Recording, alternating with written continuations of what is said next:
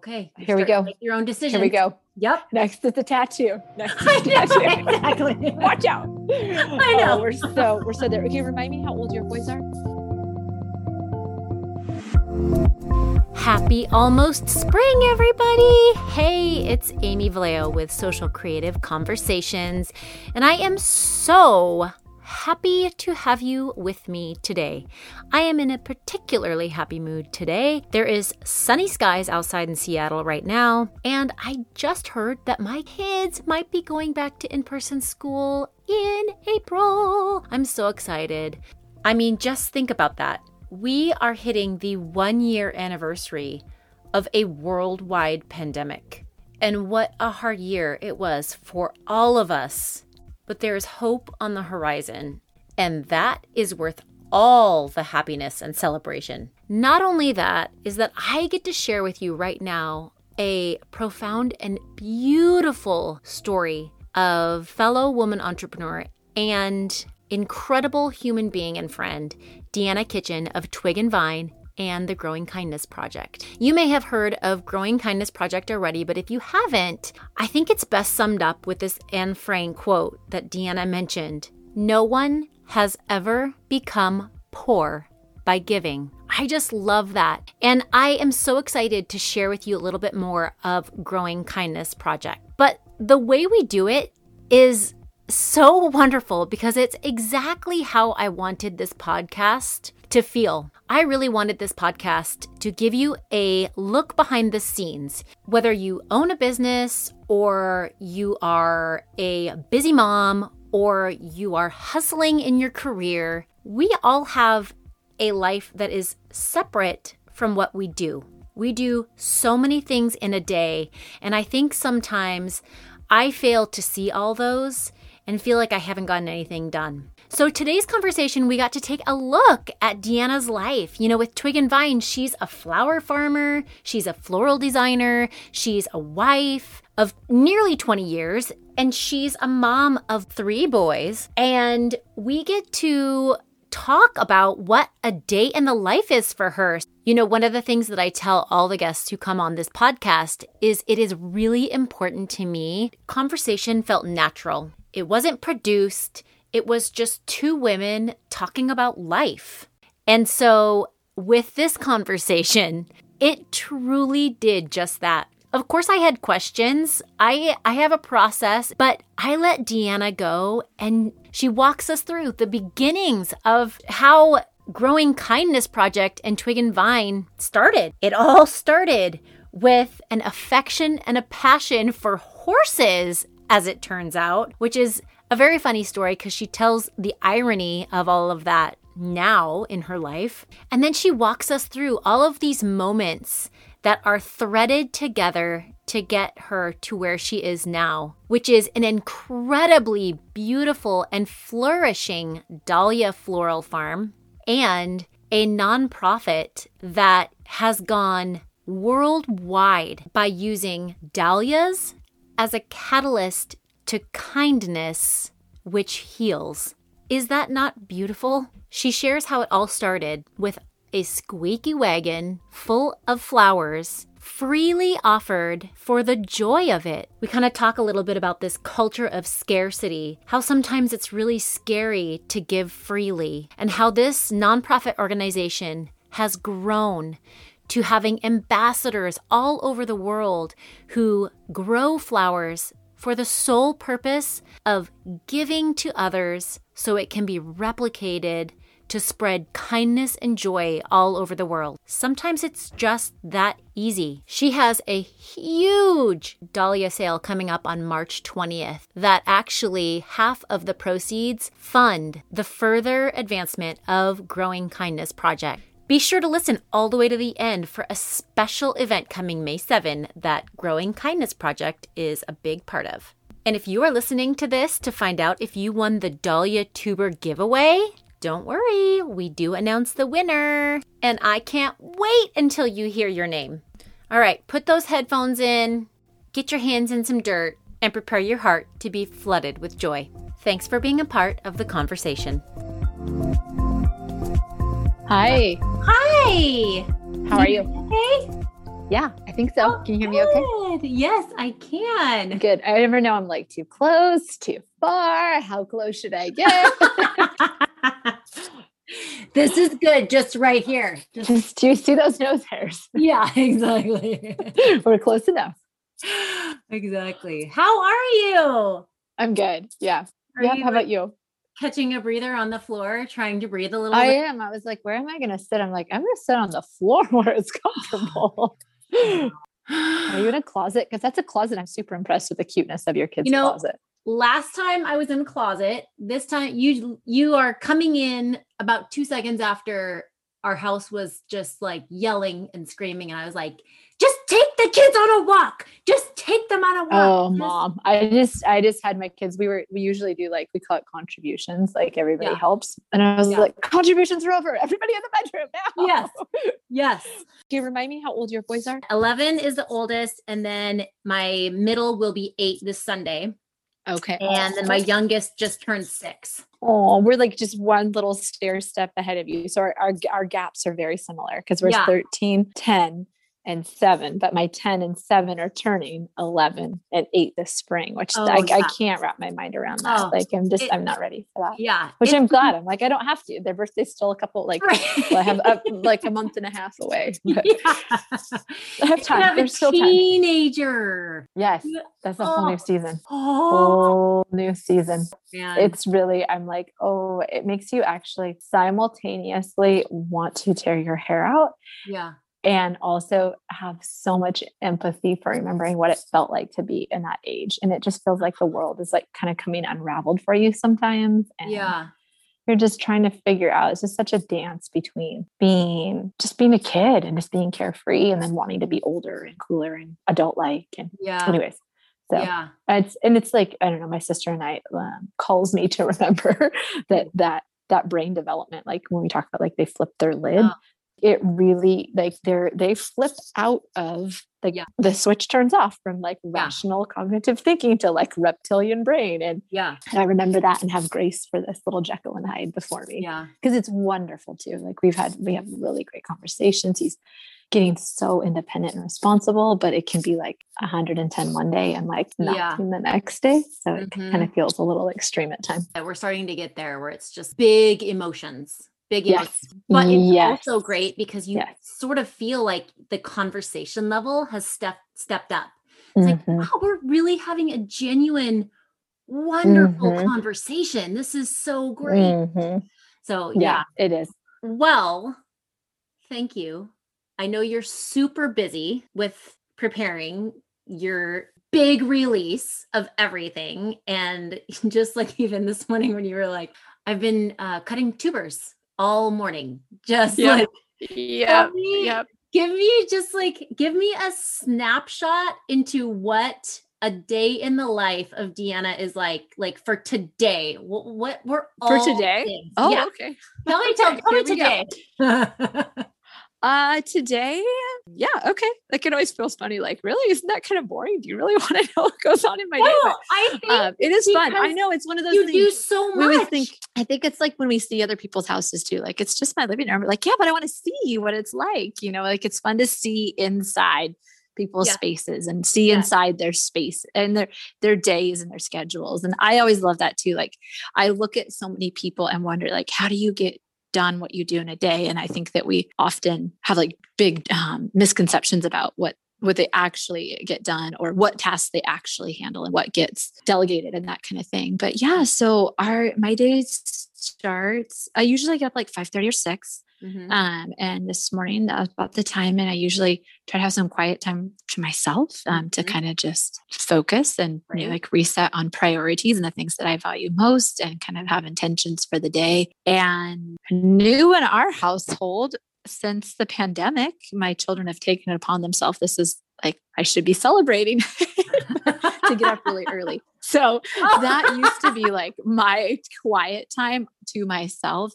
Right. So my older boys started setting alarms so they could get up early in the morning, which I'm like, go you responsible farm kids, but also please can I have my time back? But all this to say, my little guy, my middle son got up and curled up with me on the couch and which is super sweet. And then after I had a little bit of time, with him and doing those things, I jumped on, and that was like, I don't know, probably like by 7 by then. And that's also the like, get up, throw a load of laundry and, right. you know, of course, have some quiet. There's always a load of laundry. Totally. Or empty the dishwasher. Right. And then that's the early morning after I've had a little time to myself is usually when I jump in on just like some of the admin stuff on our business and the nonprofit. So this morning was on the phone with the bank and answering some emails. I mean, just, you know, just the stuff. And then we had kind of a non-typical day today. So we're homeschooling full time again, which last year was interesting for us. We put all 3 of our kids in public school for the first time last year. Oh, which was like, jokes on you. Not really. I think you're doing that, but you're not. So the irony was last year at this time, when school shut down, was the day before our Dahlia Tuber sale launched. And then school shuts down. So we're like, whoa, how are we going to navigate this? The kids were amazing. The kids, we couldn't have a packing crew. So the kids, Emmett was on his rollerblades. So we put in Audible. I just kept throwing snacks at them, and they hand stamped thousands of Dahlia Tubers us together. Like that was our quarantine. But anyways, that's not a typical day.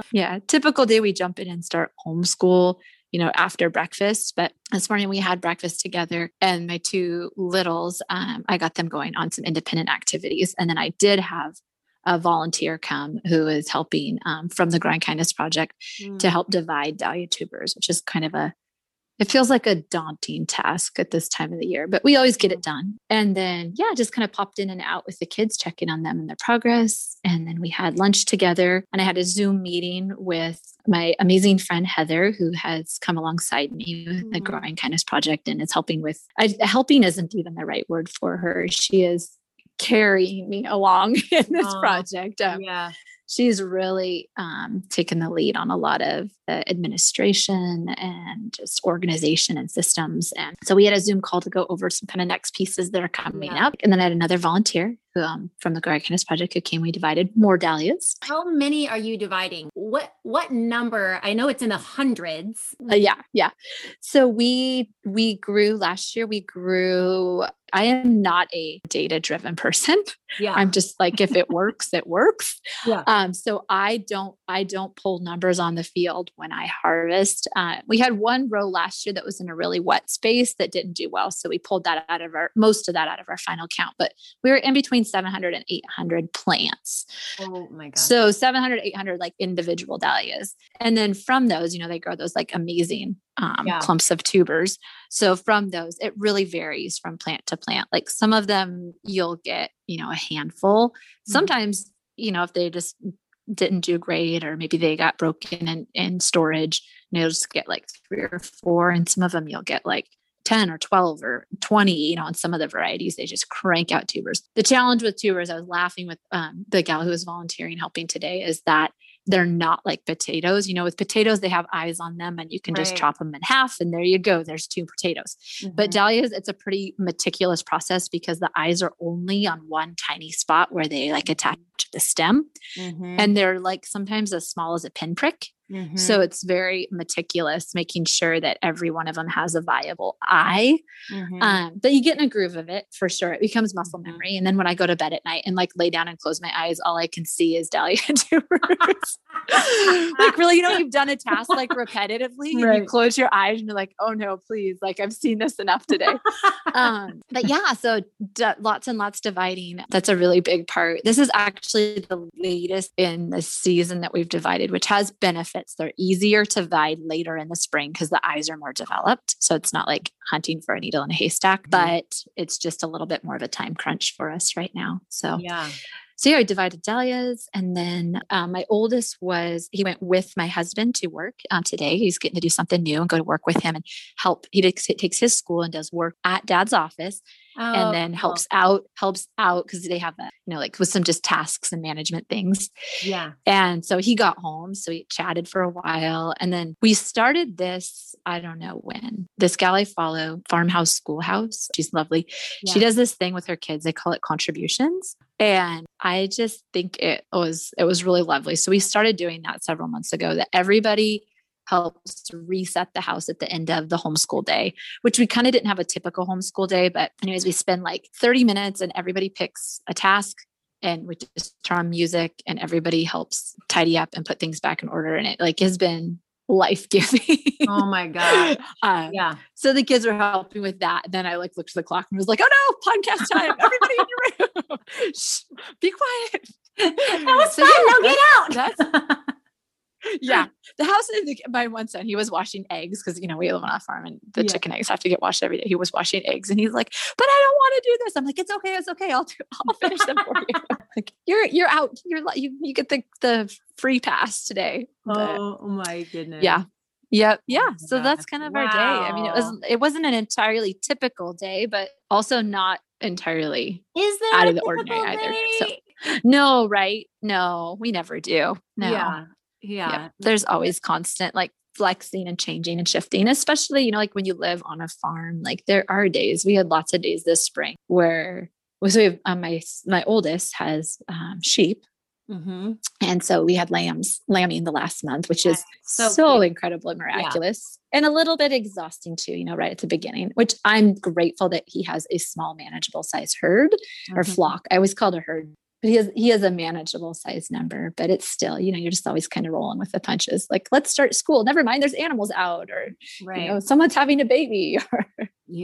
But it's really good too. It's good. I mean, it's real. Like, it's probably more real life training than it isn't. So right. So I know you have a Dahlia farm. Are you also a separate working farm for other things?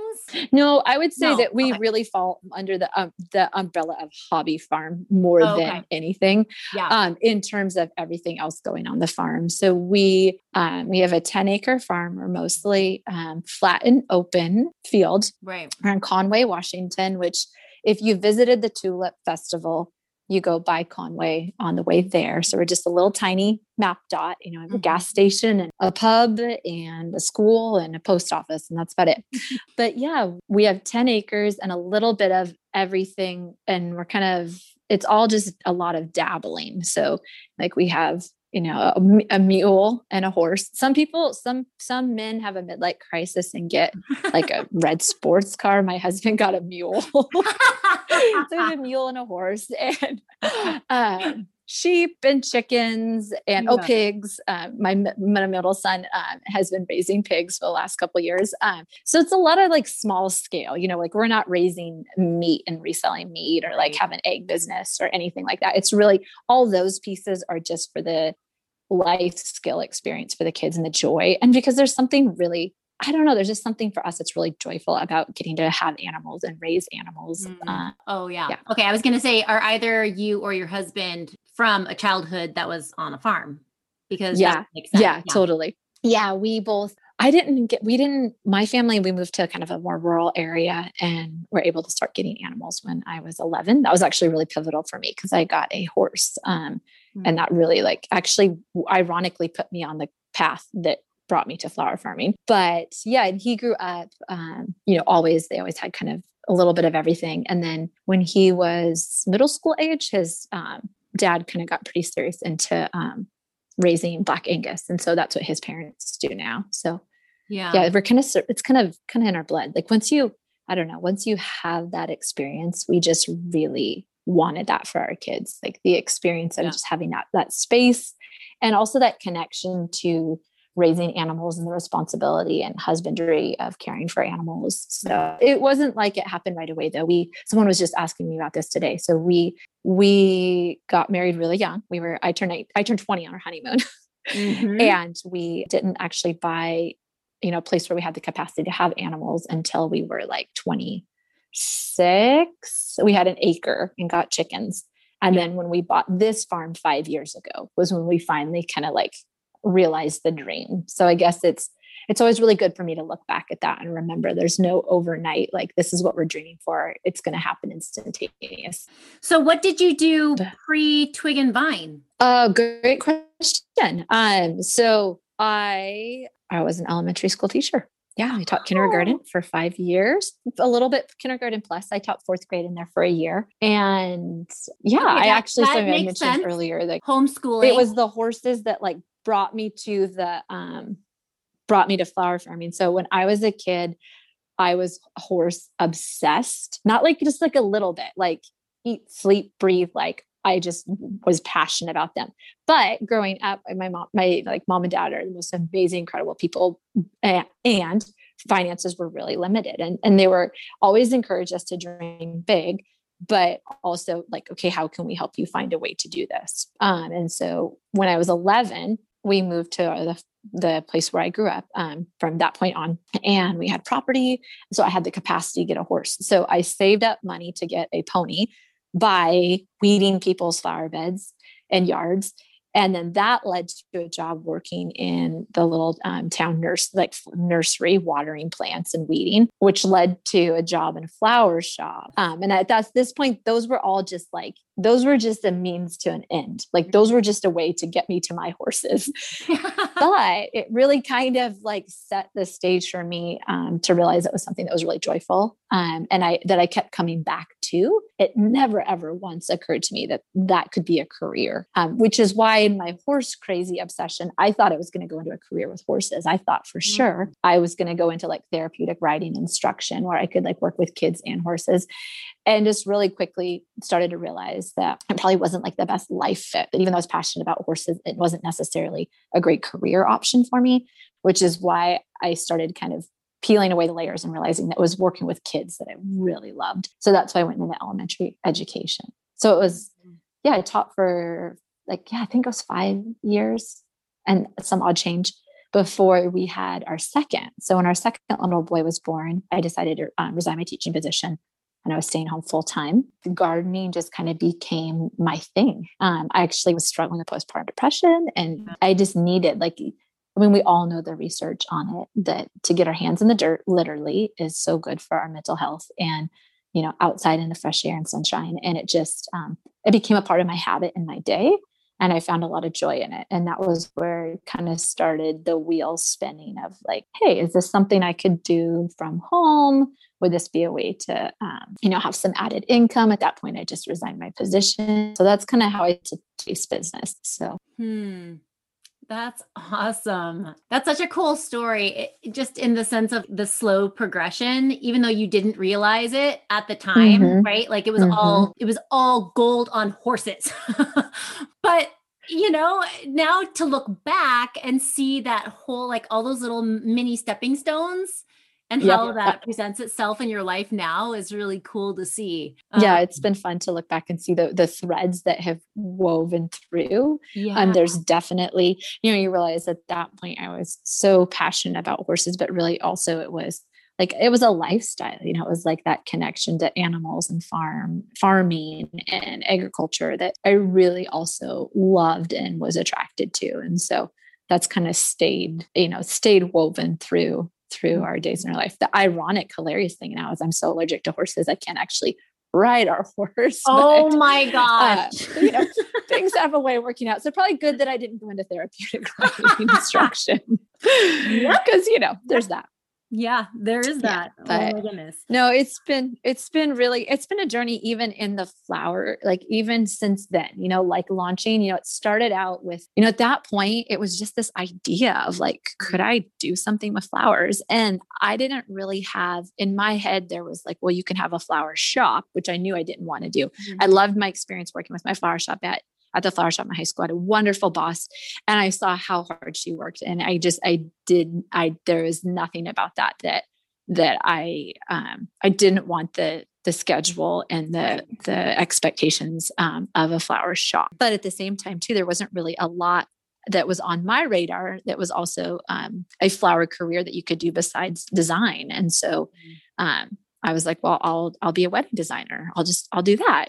This will be great. Yeah. And what I found was it was a great way to start a little business. I could start small, but it hit all the low notes. It did not hit the high notes. It tapped into all the things that were really challenging for me and the things that were already kind of a deficit. So, giving up our family time on the weekends, like when my husband already worked a really busy schedule during the week, was a real big sacrifice. And our kids were really little. So inevitably, someone would be up all night, the night before a wedding. And, just, it wasn't a good season of life for that. But it also, I realized that it wasn't my strengths.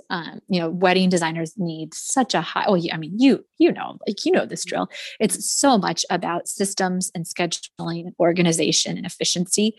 And those are not my strengths. And so, then I started started to research and read and connect with people in the community and see that, okay, there's other ways you can have a flower-based business. And so I started toe dipping into growing for market. So I just had these little beds tucked in our yard, all just kind of expanded. I just dig, a couple extra feet into the flower beds. I was able to grow quite a few flowers like that. And there's a little flower shop in town at that point that would buy from us. And I had a little roadside stand, and that felt really joyful. So I thought like, oh, okay, this is the thing I want to do. So when we bought our farm where we are here, I jumped in feet first, actually so feet first. Like I look back and just shake my head. I can't believe I did that. But I actually sold. We moved in July, but that whole first summer was just about getting the place livable. So you buy the most land you can and don't worry about the house. So we bought the 10 acres in the exact area that we dreamed about living. And the house is the 1986, 1,200 square foot double wide. Yeah. So as you can imagine, 1986 was pretty classy at that point. So we spent the summer trying to get it cleaned up and painted and floored and livable. It wasn't like it was not livable. That sounds like it was one of those awful trash. It wasn't. It was just really worn out and kind of smelled. It was livable, but it was also 1986. So that's already. It was 1986. Right. Everything was brown. Everything was brown. Brown cabinets, brown carpet, brown. We had the cool, what is it called? The brown, wood paneling, oh yeah, we have it here. Mm-hmm. Oh yeah. Yeah. Mm-hmm. Yeah. So we have that, So we spent the first summer here getting just the place livable and moved in and downsizing everything else. Well then, but I had this flower dream. I was going to do this thing.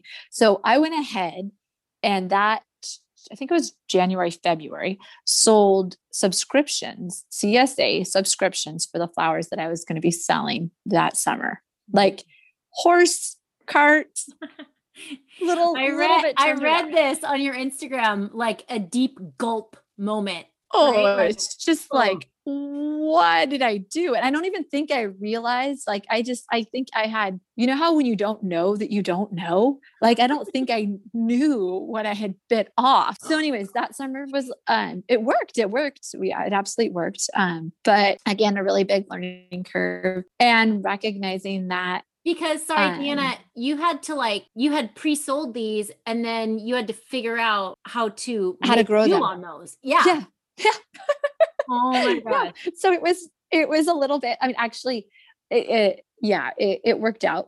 I was able to, purchase from other flower farmers to kind of round things out, but it was definitely rethinking these things, but it was a great opportunity. I partnered with a little business in town. They were the very first people that ever sold my flowers, and they were our CSA pickup spot, which opened up a lot of opportunities in the community because people would see our flowers and stuff. But yeah, so we went from kind of this wedding designer to I'll be a market farmer, to recognizing again too that is the amount of, how hard farmers work to produce the crops they produce.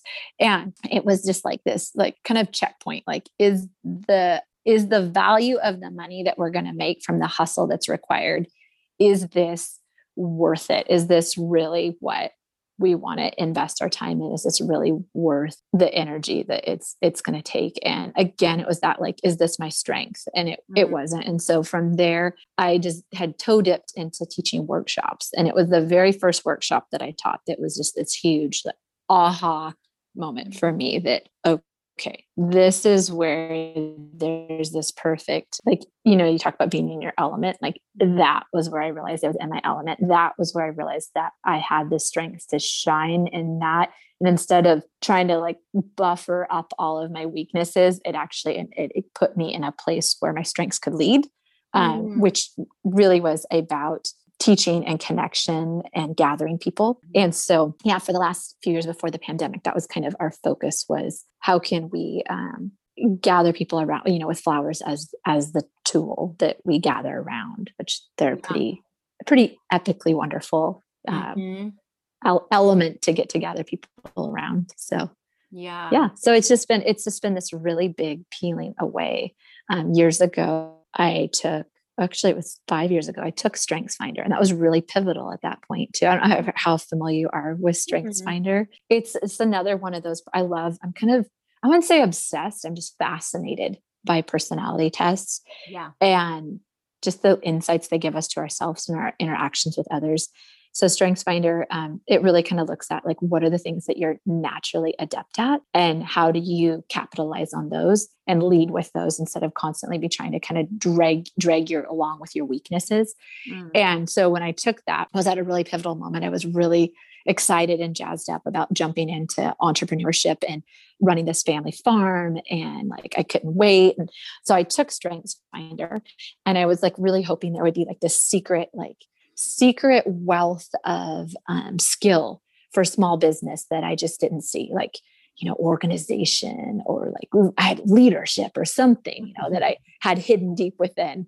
And what it came back with was empathy and connectedness and relating, and just that capacity of connecting people. And actually was kind of really disappointed at first. Like, that's it. Like, I should probably just go back to teaching.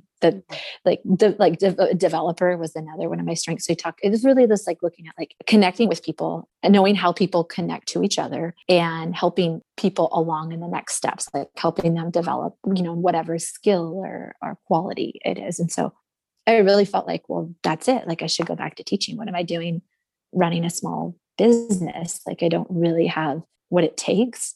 But it took a little while for me, kind of like filed that in the back of my head. It took a little while for me. It was really that first workshop that was that aha moment that, oh, wait, this is what it means to lead with my strengths. This is what it means to step in a place where there's that match between passion and like kind of natural like flow and skill. So yeah, that was that's been a really big process. And that's really kind of ultimately what drove the Growing Kindness Project too. Totally. Because I think I mentioned I grew up, I grew up in a little tiny logging town. You may know of it now because of a famous movie called Twilight. I grew up in Forks. Yeah, right? Oh, yeah. People are like, oh, I know where that's at now. You used to tell people before Twilight, you'd like, I grew up in Forks. They'd be like, huh? Where? Yeah. Like, oh, out past Port Angeles. Like, huh? Where? So tiny little community, tiny community. And I don't know if it was, sometimes I attribute it to that. I don't know if it was that, or if it was like family, like culture, or if it was just like personal, like just, this is how I'm hardwired. But my dad is the kind of guy, like if you pull up like at the gas station next to my dad, by the time you're both done pumping your gas, like he'll know your kids' names and where your people are from. And he just has this incredible capacity to connect with people wherever he goes. And I don't know if that rubbed off on me, or if it's genetic, or if it's just the byproduct of always having lived in small towns. Like in a small town, you always, everybody, you greet everybody, you talk with a grocery store cashier.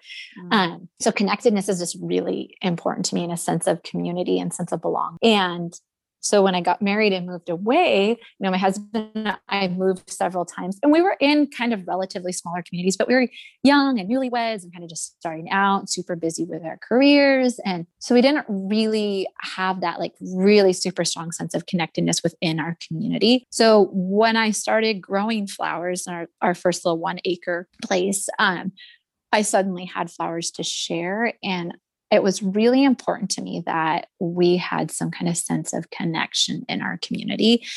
And my kids were really little at that time. And I really wanted them also to feel confident and comfortable in like intergenerational connections. Like I wanted them to be able to be around seniors and there to be an ease with that. And so when the kids were really tiny, we started going down to long-term care and just taking flowers. Like I can remember so distinctly, Emmett, our middle son, was like the roly-poliest, chubbiest little guy. Like he was just a beefcake to hold on to. So I've got him in one arm, under one arm. And Eli was pretty shy. So he had to hold my, that like messenger style purse. So he had to hold my straps on my purse on the other side. And I have this bouquet in my hand. And I didn't even really know, what we were going to do when we got there, but just like, we'll just go take flowers. And the thing that I learned in that moment is that flowers gave me the courage to step out in ways that I don't think I would have had otherwise. They were the kind of the catalyst, like that safety net, not that I could hide behind, but they gave me something to reach out with. It was a lead-in. It was a lead-in. And yeah, it really was. And I joke now, but I really am like, if someone can disprove this, like I really truly want to hear it, that there's nothing that opens doors and opens hearts and just softens people. There's 3 things that can do it that I've seen, kind of an equivalent measure, is if you walk in the room with a baby. You know, people that have just a natural softening, like even the gruffest, people, like you walk in a room with a baby, there's just a softening there. Same happens with a puppy. Like if you walk in a room with a puppy, like same, people and are naturally like gravitate towards that and welcome connection and conversation and flowers. I have yet to walk into a room and it not be the catalyst for connection. Like they're just such an instantaneous icebreaker, whether or not you're gifting them to the person you're walking in to see.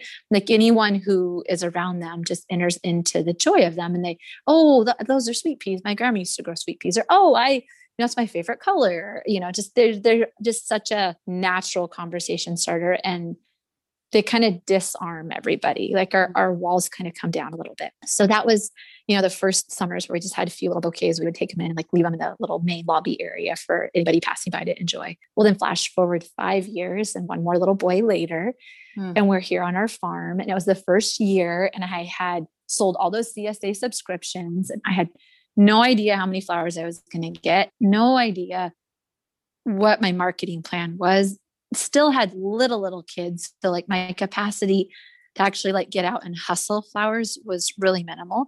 And it also, to be honest, my goal always was that I could do this thing that I loved and it paid for itself, and that there was a little bit extra to do something meaningful. It wasn't like that I had a hard number that we had to hit each month to put groceries on the table. And I realize that is an absolute privilege, but I also feel like I always want to be transparent about that, because that is a different model. It's a very different model than when you're trying to really like make ends meet with your side business. And so here we were, the first, big summer of growing, and I had like struck out and failed, and not failed. I don't like the word fail. Like I'm trying to learn to say like struck out and had big challenges and, big learning opportunities that first season.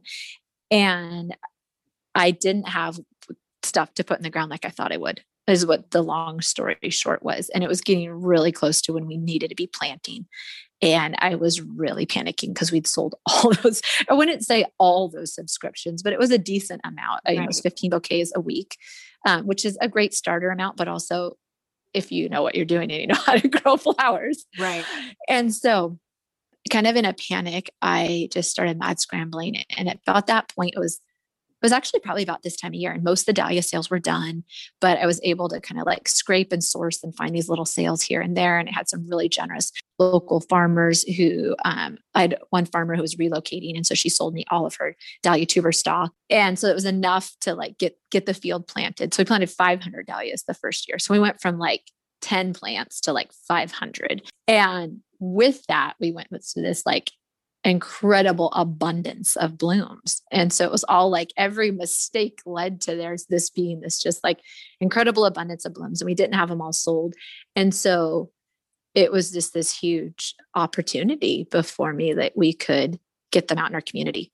And so instead of taking like one little vase to long-term care, for the table, the boys would load up with me and we would take their radio flyer wagon and load it full of flowers. It had the squeakiest wheel. They still talk about the squeaky wheel. Squeakiest wheel. The hinge was actually broken. So we were like pulling it with twine, which steering a radio flyer wagon with twine is actually really challenging. But we would go to the long-term care with the thing loaded, and we would hand out bouquets to everybody we met. So I didn't even have time or capacity to make bouquets. They were just buckets of flowers. So we would just like, here, pick out the ones you love. And they would, my oldest would, like go through and pick out the flowers for them and then hand them a bouquet. But we learned so many things in that. I went with the hope that it would cultivate connection. And I went with the hope that it would bring some joy to somebody, but what I never could have guessed. And like, it still gives me goosebumps when I think about it, because I think we live in such a culture of scarcity. It's scary to give, and it's scary to give freely, especially if we don't really trust and believe that what we have is enough and who we are is enough. And I went expecting that we would give, but I learned in that process that Anne Frank quote, that no one ever became poor by giving. It was always so abundantly enriching for me. I always felt like I walked out like on cloud 9. I felt like I walked out just having been given the greatest gift, to get to see people's smiles and like hear their stories of their gardens. And just, it was the most joyful experience. And it was a great experience for my kids. And I can't pull the wool over anybody's eyes and say it was the easiest thing. They loved it. They knew exactly what to do. Like, my kids are definitely quieter, more introvert kiddos. So it pushed them out of their comfort zone to do it in a good way, in a really good way. And they would always come back happy and like that satisfaction of having done something for somebody. So it was just such a joyful experience. And it reminded me all over again that we never go poor by giving. And over every week we learned that lesson. And then this thing happened that made me realize like there's an even greater reach possible. And that was that people started coming up to us that we weren't giving flowers to. We typically give to the residents. Occasionally, if we had extras, we would pass them out to staffing or, whoever was there. But family members who were there visiting or administration would come up and thank us and say, that just made my day. And it was kind of like a little bit of a quandary for me at first. Like, wait, we didn't give you flowers though. Like, we didn't gift you anything. But what it was they had the gift and the privilege of engaging in and being a part of it. And as an observer. And I know that like we talk about all the time, like the world needs more happy stories. And what we saw in that was that there was a lot of power in inviting people into the story, not just to be an observer, not just to be the one receiving flowers. And so that gave me the courage to start sharing the story on social media, like, because it was joyful and like the world, I had to add another page of something joyful on social media. And I didn't expect that people were going to start reaching out to us and say like, I'm so inspired to do this, but I don't know how to grow flowers. Like, what's your advice? I didn't even think about that. I have, this growing in my yard. I can take it and give it to my neighbor. And to me, it was kind of a surprise because the act of gifting flowers is so, there's nothing new or novel about that, right? I'm sure like, as long as flowers themselves have been around, people have been gifting them in kindness and goodwill. I mean, there's a whole language of flowers. Like, we know that they have significant meaning. Mm-hmm. And so it was the simplicity of it that I think was a surprise to me. Do you think there really truly is power in simplicity? Like, make it simple, but make it significant. And it was such a simple thing, like just gifting flowers. And yet it was so significantly impacting the recipients and us as the givers and anyone who entered into this story. And so that really so then flash forward after we'd planted the first 500 dahlia tubers, and I was standing in my barn that next spring, dividing them all, like the first big divide, and recognizing that what I was holding was actually the key to being able to empower more people to do what we were doing. We had so many people that were inspired by that, but we just realized, like the boys and I could only tow the little wagon so far. And it could only go so often. Like, there's only so much capacity, like geographically and time limitation. But what if we empowered other people to do the same thing? And so that's how the Growing Kindness Project was born. Was we opened up our farm and said, anyone, local who wants to come and get dahlia tubers, we'll give them to you with one expectation, that at some point in the summer, you harvest a bouquet and go give it to someone, and just in kindness, as an act of kindness and goodwill. And the response was incredible. Mm-hmm. I think we had 100 visitors on the farm that day. And then the thing that happened next was then people were reaching out to us through social media from all over the country saying, how can I be a part of this? And so we realized that there were kind of 2 layers of opportunity. One was to equip people with actual resources, but the other was to equip them with education around it. Like, there's a lot available out there now, like it's more and more about, growing cut flowers, but people just wanted a little bit of support,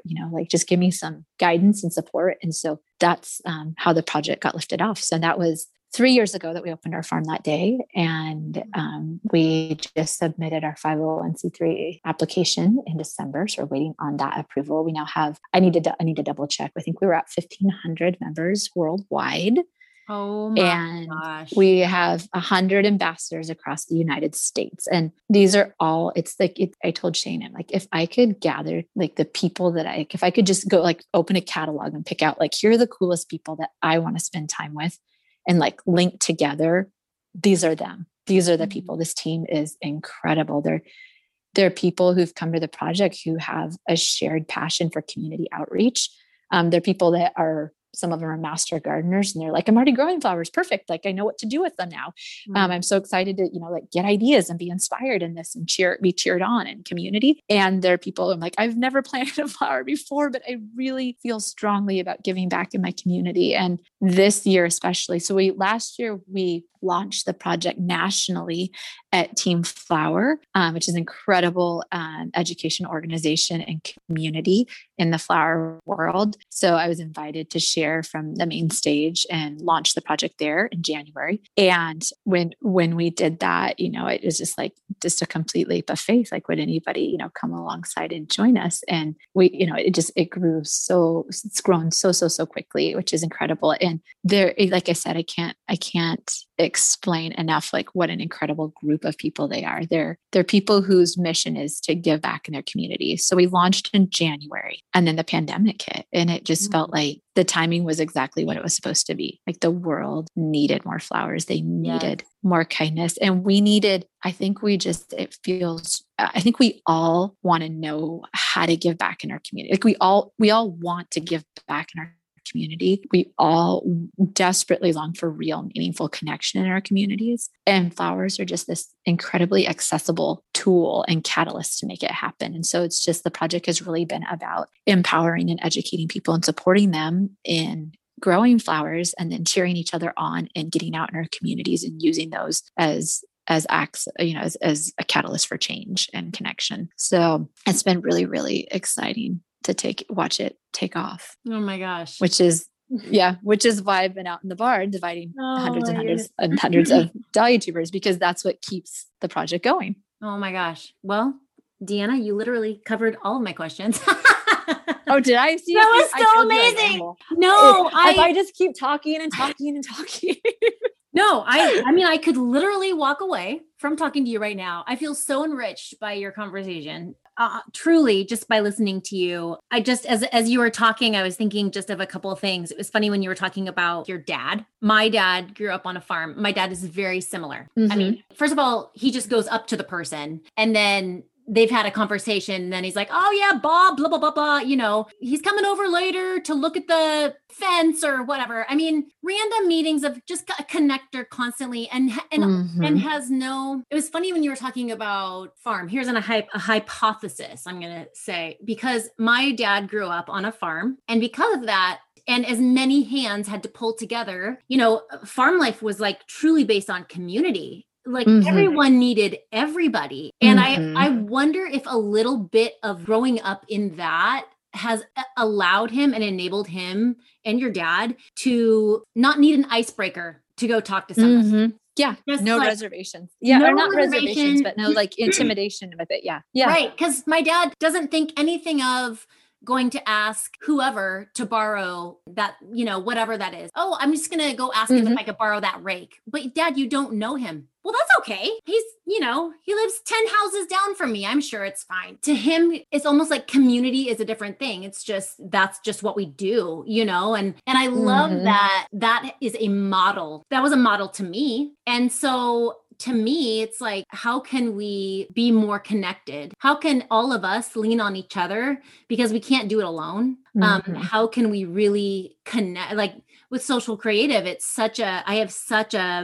purpose of it is to connect people. Absolutely. Bring people together. Yeah. I was thinking as you were talking about your dad, just like that hypothesis of coming from a place where you had to have community, you depended on it. And that kind of led him to be so open to be connected to all sorts of different people, And I think it's this also. Oh, go ahead. No, go ahead. No, you go. I was just going to say, it seems like too, with that comes this just, we talk about like a muscle, like it's a muscle. And like, that's my fear with the pandemic right now, is that we haven't exercised that muscle of just those momentary connections and those deeper connections in our community and conversations and moments of meaningful connection. Like I hope that we can jump right back into exercising that and building it. Cause I think it's like a language, to be fluent in it, we have to keep practicing. And I think that our dad's generation, they spent their whole lives being well versed in it. So it's second nature to them. That's something that I want.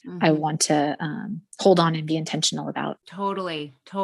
The other thing I just was thinking about, first of all, I just want to say the Growing Kindness Project is mind blowing. It's the most incredible ripple effect I've ever seen. And I love it. And for Social Creative, I talk a lot about ripple. Like in my language, I use the word ripple a lot because we do this thing called beauty begets beauty. And the idea was the ripple effect of like, I do something that produces beauty in something else. And then you share that with someone else, because not only is the giver experiencing that beauty, but the recipient is experiencing that beauty. And then you pass it on. So whatever you're experiencing in our events, I don't want them to stay within the four walls. It needs to go beyond the four walls, out into your neighborhood, your community, to the people that you know, so that they can pass it on. And that's what Growing Kindness is. You're using flowers. I'm using whatever it is that we have for Beauty Begets Beauty, but it's using some sort of token, something to produce that's beauty and that emotion, the joy. And I was just looking at your website, and first of all, it's dialed in, your ambassadors. I was like, holy crap. Thank you. You have it is impeccably done. There is organization to it, and just with your board members and all that stuff, it's quite impressive. But it's such a beautiful, especially nationwide, worldwide. Yeah. Worldwide. It's incredible. And it's just such a beautiful example of how one single solitary gifting can ripple out so far, well beyond what you probably imagined. Absolutely. Yeah. Last year, I just have to share this I'll try to be really quick in this. No, yes, just please. An example of that was so encouraging to me. It actually, the story came back to me at a time when I needed to hear it the most. I know that the hard work of when you are building something from the ground up. And there are days where you're like, is this really impacting anybody? Is this really is this really like worth the blood and sweat and tears that's going into building it? And then right at the right moment, you hear that feedback that just makes you just be inspired to keep going. And so I won't share names because I don't know if she wants me to share her name, but one of our members, she was following us on social media. And backstory. Last year the last 3 years we've been we call it the Holiday Cheer Campaign, and take centerpieces to our food bank at Christmas, because everybody deserves beauty and like that cheer and specialness during the holidays. And when things are financially difficult, like that's a luxury that's difficult to access. And we really wanted people to be able to have that. So started taking centerpieces. Well, I didn't realize, but this person came to me later and said she enrolled in the project as a gardener, and then later on signed up this last December to come and help me build the centerpieces for this year. So we did 900 this year. So we had, and we were, of course, working with like limitations of social distancing. So it was very logistically interesting this year to make it happen. But we were able to pull together with lots of help, 900 centerpieces for our community food bank. And this incredible gal showed up to volunteer and help. And while we're working, socially distanced across the table, she was sharing with me that, 3 years ago, I was at the food bank volunteering, and I saw these flowers and I thought they were incredible and beautiful. And I was volunteering because I've been a client at the food bank. I'm in a season of life where I needed that support. And so after I helped and did my, jobs for the day, I was one of the last people that went through the line And I had no expectation. I kind of forgotten about the flowers. And I went through the line and got, all the things that you get the holiday give, you get your ham and your yams and all those things. And then someone at the end handed me flowers. And I couldn't believe that they were for me. And she said, I went right home, and she didn't have social media. She's like, I got social media so I could start following the project and learn more about it.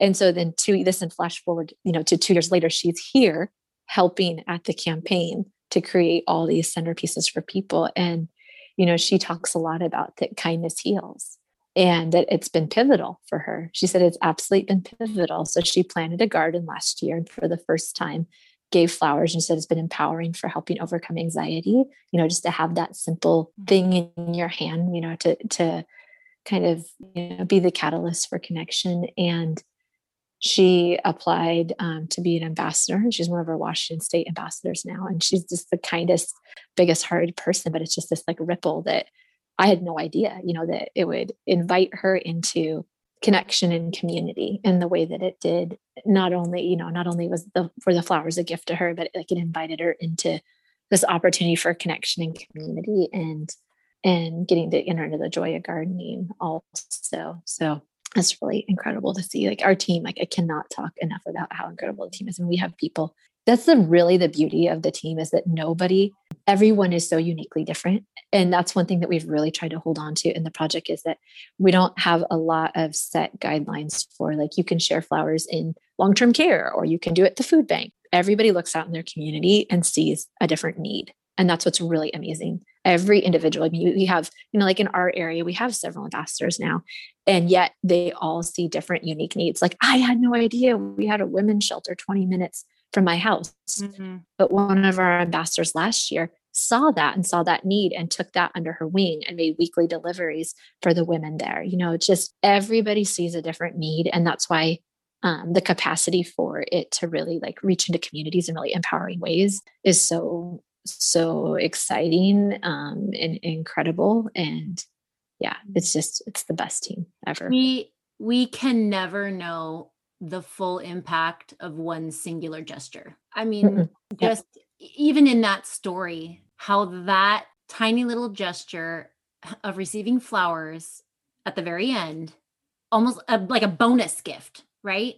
And how much that impacted her. And now flash forward to how she can do to others as was done to her. It's just, God, I just, like you said, it's a ripple effect. Yeah. Yeah. It's such a gift. I feel it's such an honor to get to, just to get to connect with these people. And I mean, yeah, it's an absolute honor. They're an incredible bunch. And I love that's, that is intentional. Like, that is what I hope that what we're putting out there in the world, and that, because it appeals to those kind of hearts, those really tender, giving, like-minded hearts. So it's just this like opportunity to like gather those people all together and link arms in a shared goal has been really empowering. So yeah. Oh my word. Thank you for sharing all that. That is,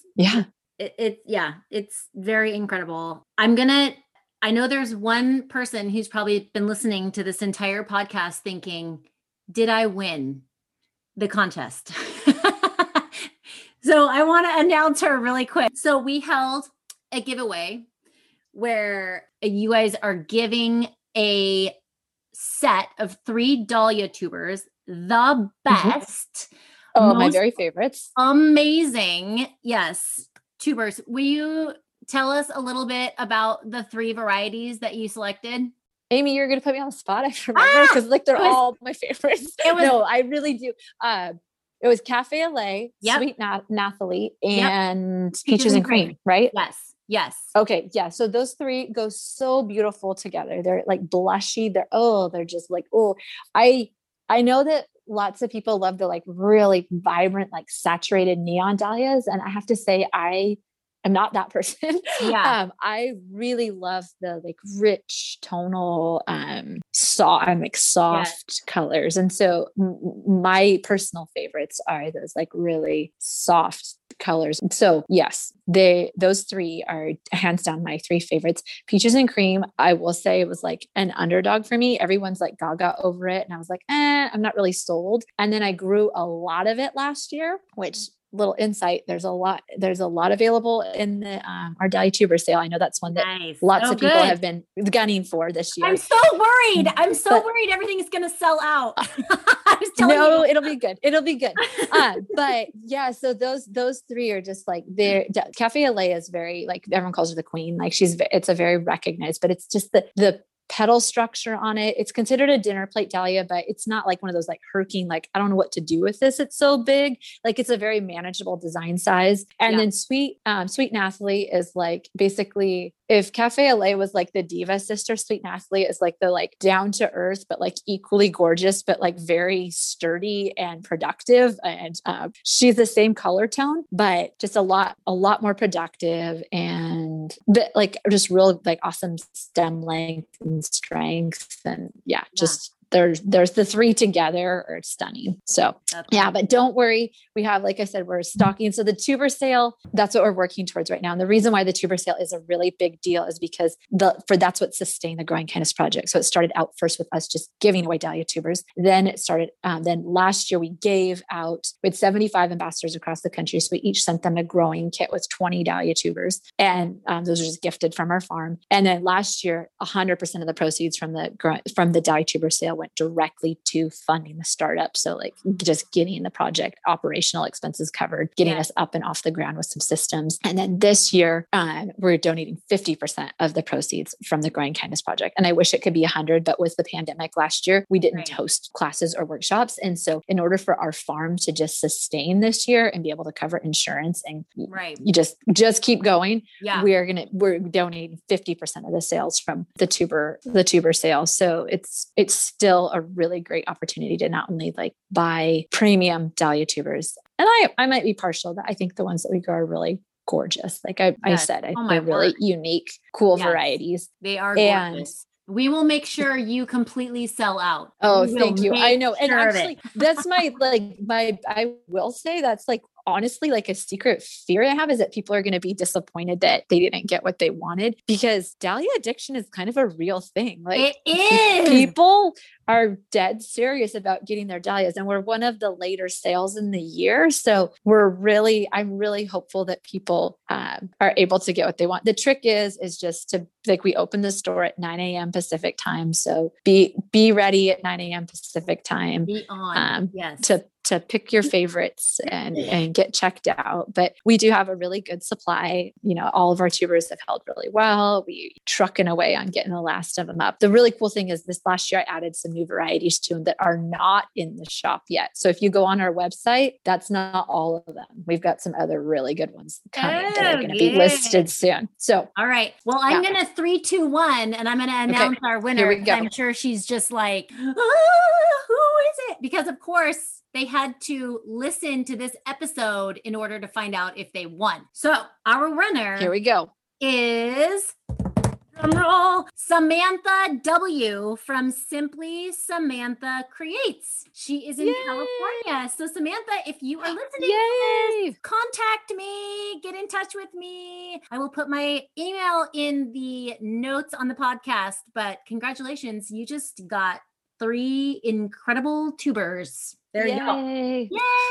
That's so exciting. Flowers to enjoy and share. Yes, flowers to enjoy. All right. Well, I mean, I honestly feel like I could talk to you for the next 2 hours. So, oh man, yes. We'll talk all the things. We'll talk all the things. I have two things. We do a thing called post process, which is I go back to your Instagram and I find a post that I want to know a little bit more about. Okay. That I would like you to share a little bit more on sort of the thoughts and emotions behind what prompted you to post it, and a little bit, just share a little bit more. And it's interesting because in the beginning of the podcast, you did mention your young, youthful marriage. Yes.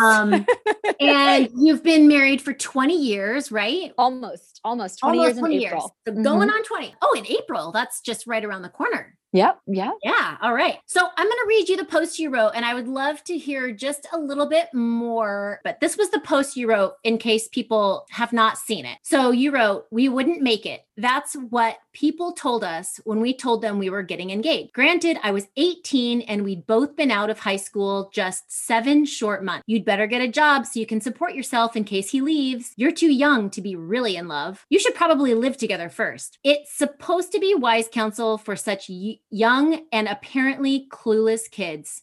And we were young, just 17 when we started dating, 18 when we actually got engaged, and 20 when we got married. Actually, I was 19 and turned 20 on our honeymoon. But we weren't clueless. We knew how much attention and effort a healthy marriage would take. We knew we shared the same values, goals, dreams, and interests. And we knew that forever meant forever. They said we needed to grow up first. Instead, we got married and grew up together and grew together. This year, we'll be celebrating our 20th anniversary. I just love that post. And I would love to know now knowing what you know and the words that you chose, would you feel the same if your kids came to you saying the same thing? It's such a great question. We've had that conversation so many times. Like, what if our kids decide they're getting married that young? We were really unusual kids. And that sounds like in a really bad way. Shane and I were just both really weirdly mature at our age. We just had really clear shared goals. And so it floored people that didn't know us. That like, what in the world? Like, you just got out of high school. This is ridiculous. This isn't going to last a day. In fact, Shane, at that point, he was working with a crew of 5 people, and all of them told him, like, this is a joke. Like, you're not going to make it 2 years. Yeah. And actually, ironically, we're going to be 20 years and they all are not, their marriages are not, they didn't. It's terrifying to think on one hand, like, what if our kids made that choice for themselves at the same age? But I think that it's such an individual thing. Right. We were really strangely mature. And so it wasn't, I think for a lot of 18-year-olds, it'd be like the dumbest thing that you could possibly do. And so I don't know what the answer would be. If our kids did get in a serious relationship at that age, would we encourage or discourage that level of commitment that early on? And I suppose it probably depends on their personality and where they are and their understanding of the commitment they're undertaking. Yeah. People ask us all the time, like, what if your kids decide to get married that young? And I think that for the right personalities with the right understanding of marriage and the right understanding of each other and the right, not that we knew, like, I look back and I'm like, we didn't know what we were doing. Like, we still had to figure out, how to communicate and how to, we literally did grow up together. I mean, I was going to college. Shane was just starting his career, all the pieces. The best advice that we did get, which we were really adamant about too, was that I was dead set on finishing college and like pursuing my career.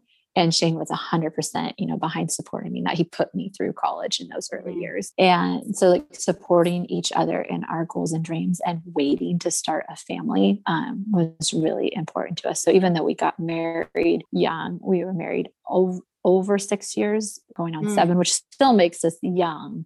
Yeah. But we did have some like really good time to get established. And like I said, we were really kind of weirdo kids. Like Shane was already buying our first house by the time that most kids are like maybe buying a car in college, so there was a lot of maturity that was not typical at that age for most people, I think. And because we had really great examples of marriage, our parents, both really like they didn't make marriage look easy. Like it was just a walk in the park all the time, but they made marriage look joyful. They made it look joyful. And so we had that example, to lean into, and to turn to in wisdom. So, but I would say we're like hitting our stride in year 20. Oh man. Oh gosh. I know I was going to ask, are you in your third wind? Because there's, the 7-year mark, and even like Jake and I were at 13 years, and people were like, and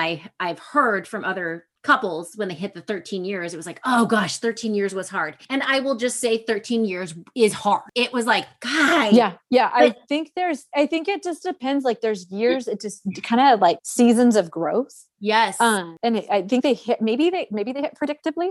For me, it was definitely like, there was some like, compounding factors, like in the seasons that were really tough. Like the year that I had resigned my teaching position, was staying at home with 2 kids, had postpartum depression. Gosh. We hit the recession. Shane's job was like, what? Every week was like, is he going to have a job next week? Like those are like super compounding factors, but also too, we were really in a season of figuring out how to communicate.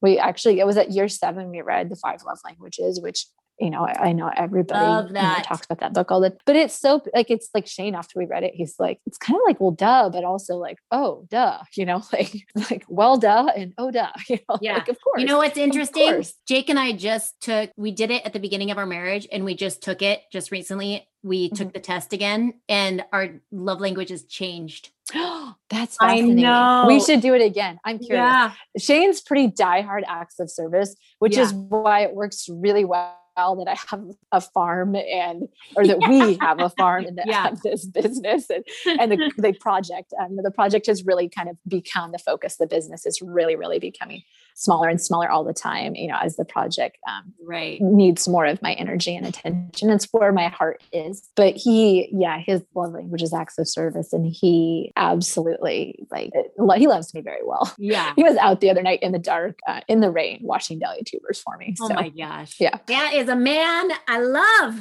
Good yeah. for him. Yeah. Knight in shining armor or reindeer, exactly. One of the two. All right. Well, I'm going to jump into our mystery jar question. These are questions that were written either by my children or I've read a couple of them. So if you get one that includes bodily functions, that will be no problem for you, of course, because you have boys. So 3 boys, bring it on. Right, exactly. Okay. So here is your question. Name one time in your life that changed the way you prioritize things. That's a heavy one. That's a big one. Okay, that's definitely not from your kids. Maybe I gotta have farts now. Hold on. We might not have brain energy for that one. That's a good one. It's an incredible question. Okay, here's a different one. We'll do this one. What do you do after this was written by my kids. What do you do after we go to bed? For them, it was 8 o'clock. What do parents do when the kids go to bed? Kids think we do is sit on the couch and eat ice cream and watch movies, because they've caught us a few times doing that. What actually happens, again, like it's been a season of absolute, like, all out pretty much since December, when we were doing that nonprofit application and the holiday cheer campaign and then the enrollment launch. And then it's been a pretty big hustle. And so after my kids go to bed, I am on my laptop, like answering emails, trying to write content, trying to connect people. Like, this is a big part of the project. Like, we have an incredible contributor team. So we have these industry leaders from all over the nation who come and teach the team in the Growing Kindness Project. So a lot of just connecting with people and setting up schedules. And so that's what I do. It's really exciting. That's amazing. Are you a night person? I pretty naturally am. I kind of force myself to be a morning person, just because with the farm and the kids, you really can't not get up and get going pretty early, which means I don't function on a lot of sleep right now. We're trying to figure that out. If someone has the golden ticket answer, how to like homeschool and juggle that schedule and get all the things done. Like, that's the $1 million question. I would gladly connect with them. Right. Yes. We'll keep you posted on that one. Yes. When we find it. No, I laugh because, my husband his brain function fires so well in the morning. Mine does not. It takes me a while to wake up. We're opposites too. Yep. Yeah. And so I can really like do a lot of good work at night. However, when you are going full calibers all the time, your brain kind of shuts off a little bit. And I always joke because I'm like, man, I am so exhausted. I can go for a really long time, but my brain, as the minutes tick on into the night, you're like, oh gosh, I'm so tired. It's like I don't actually know what I'm putting out right now. One task. Yes. I know. I actually, I wish I was really, and I've tried, I continue to sort of try to become a morning person, because just the idea of, like you, I think we are sharper, when we're rested. It takes me a while to get up and get going too, but just that at night, it feels like it takes like 4 hours to do something that when you're fresh and alert to half the time. But the other day I was sitting right here and like woke up at 1 a.m. with my laptop, and just the like sentence that just like, oh no, okay, note to self, this isn't working. Yeah. Oh my gosh. Well, whatever work you are doing at night, it's really going well, because thank you. It's incredible to look in from afar and look at what you're doing and how you're impacting people and how those people are impacting other people. And it's just extraordinary. So I just want to encourage everyone to literally be online on March 20th. Yep. And I should throw this out there. This is a big piece for me that's like learning how to do, because we've always, for the last few years, just like we've sustained the project financially with what we could give from the farm. But now that the project's exploding, it's just our little farm income isn't enough. So if anybody was, listening, and maybe they're not a dahlia grower, or maybe they don't have space to garden, but they're really inspired by the project and want to be part of it or want to support it, we do have a space on our website if you want to make a donation just to help us support the people. We use those funds to provide scholarships to those who have financial need, to help them get the education and resources that they need to be supported and be able to successfully grow flowers and reach out with flowers in their communities. So awesome. If anybody wanted to connect that way, that's available on the website also. Yay. Okay. Well, we've had such an amazing conversation here, and we're actually going to do a bonus episode so we can tackle some of the questions that came in from both of our audiences and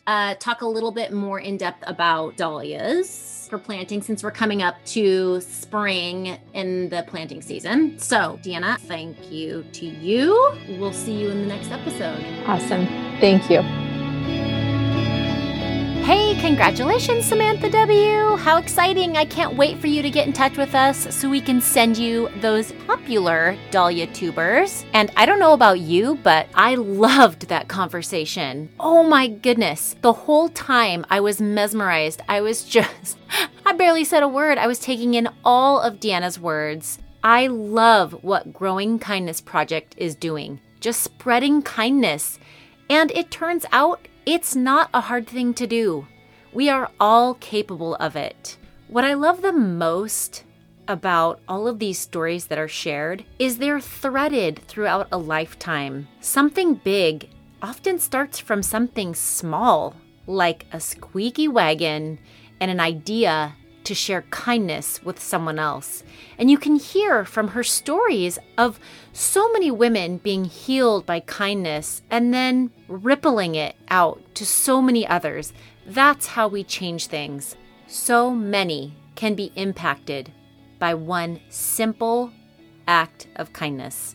If you want to hear more about Twig and Vine or the Growing Kindness Project, you can find out more information on Instagram at Growing Kindness Project, or her website, growingkindnessproject.org. All of the information is in our show notes, so please take a look. And don't forget, that dahlia sale is right around the corner. It's Saturday, March 20th at 9 a.m. Pacific Standard Time. Do yourself a favor. Get that click finger ready and buy yourself some beauty. It supports Deanna, it supports her farm, it supports Deanna's family, and it supports her mission to encourage, educate, and empower people to spread kindness all around the world. And one other thing I'm so excited to share with you.